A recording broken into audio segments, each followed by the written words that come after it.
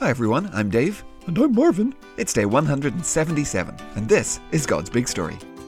It's a story. It's big. Never boring. No way. For His glory. Always. It's God's big story. God's big story. So welcome back everyone, we're glad you're here, and yes, today is the day when we properly start our New Testament journey. Hi everyone.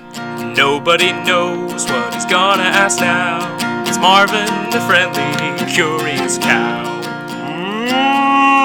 So Dave, New Testament, here we come. I assume we're starting with Matthew, huh? Well, actually, no, Marvin. Oh, but Dave, that's how the New Testament starts. I know that. It goes Matthew, Mark, Luke, and John. Well, you are right, Marvin. That is the order we have them in our Bibles. But actually, Mark was written first, and then came Matthew and Luke, and then John was the last of the four. Oh, I see. Okay, so we're starting with Mark. Actually, no, Marvin. Oh, okay, so Dave, what are we doing? Okay, Marvin, so all of those four books are the books that we call the Gospels. And we call them that because gospel means good news. And it's in these four books that we read all about Jesus, the long-awaited Messiah that we've been talking about. The good news, he had arrived. Okay, yeah, I'm with you. And you see, when we read these Gospels, we're reading eyewitness accounts. People who were there with Jesus, watching what he did and everything that happened. So Matthew and John, well, they were both disciples.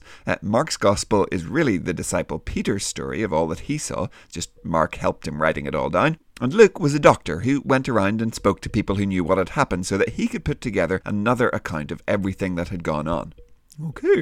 Okay, so, well, Dave, which story are we going to read? Well, Marvin, actually, we're going to read from all four. You see, Jesus did so many amazing things that John in his Gospel says that if you tried to write down everything he did and said, well, there wouldn't be enough room in the whole world to hold all the books that you would have to write. And so all four of these authors had to pick and choose which stories they wanted to include in their Gospel. And so that means there are some stories that are in all four Gospels and then some that appear in just one or two. Oh, okay. And so, because we want to try and tell as much of this story as possible, well, we're going to spend the next 11 weeks hopping around back and forth through all four Gospels, putting all the stories in the order that they happened. Okay, gotcha. Sounds good. Okay, so, well, Dave, where are we going to start? Today, our friend Nikki is going to read from the Gospel of Luke. Okay, great. Well, hi, Nikki.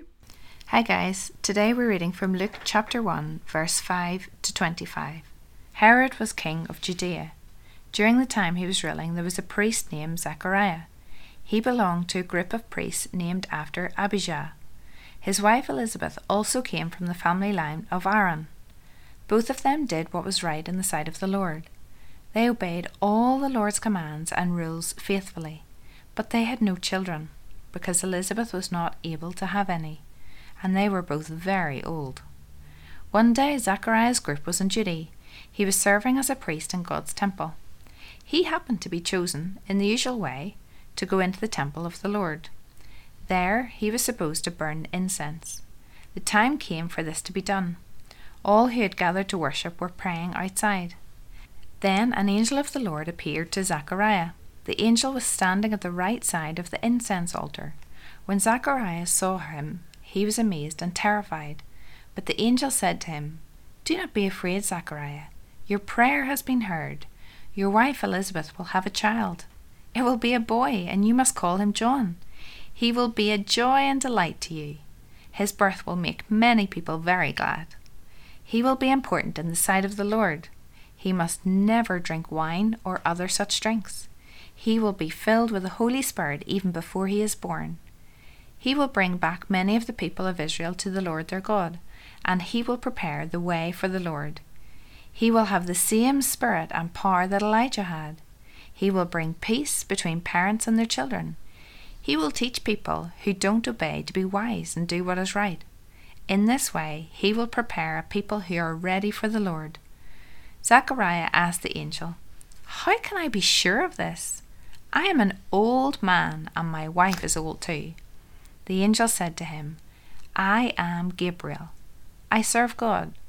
I have been sent to speak to you and to tell you this good news, and now you will have to be silent. You will not be able to speak until after John is born. That's because you did not believe my words. They will come true at the time God has chosen." During that time, the people were waiting for Zachariah to come out of the temple. They wondered why he stayed there so long. When he came out, he could not speak to them. They realized he had seen a vision in the temple. They knew this because he kept gesturing to them. He still could not speak. When his time of service was over, he returned home. After that, his wife Elizabeth became pregnant. She stayed at home for 5 months. "The Lord has done this for me," she said. "In these days he has been kind to me. He has taken away my shame among the people." Thanks, Nicky. Oh, wow. Dave, God is not silent anymore, huh? No, that's right, Marvin. After 400 years, things are definitely swinging into action. And God sends the angel Gabriel to announce to Zechariah that he is going to have a son who will prepare the way for the Lord.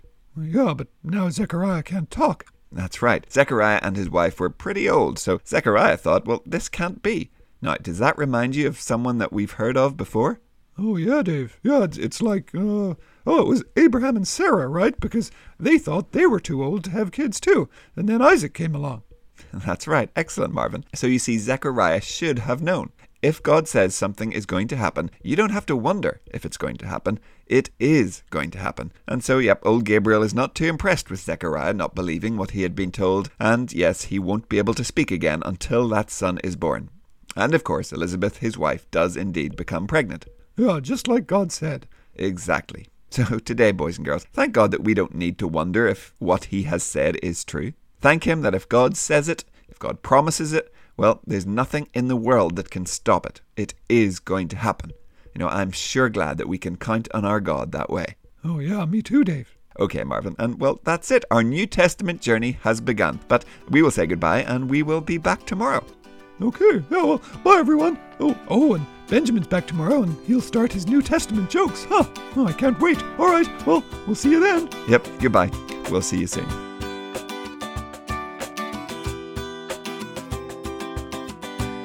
God's Big Story is a ministry of Eden Grove Presbyterian Church.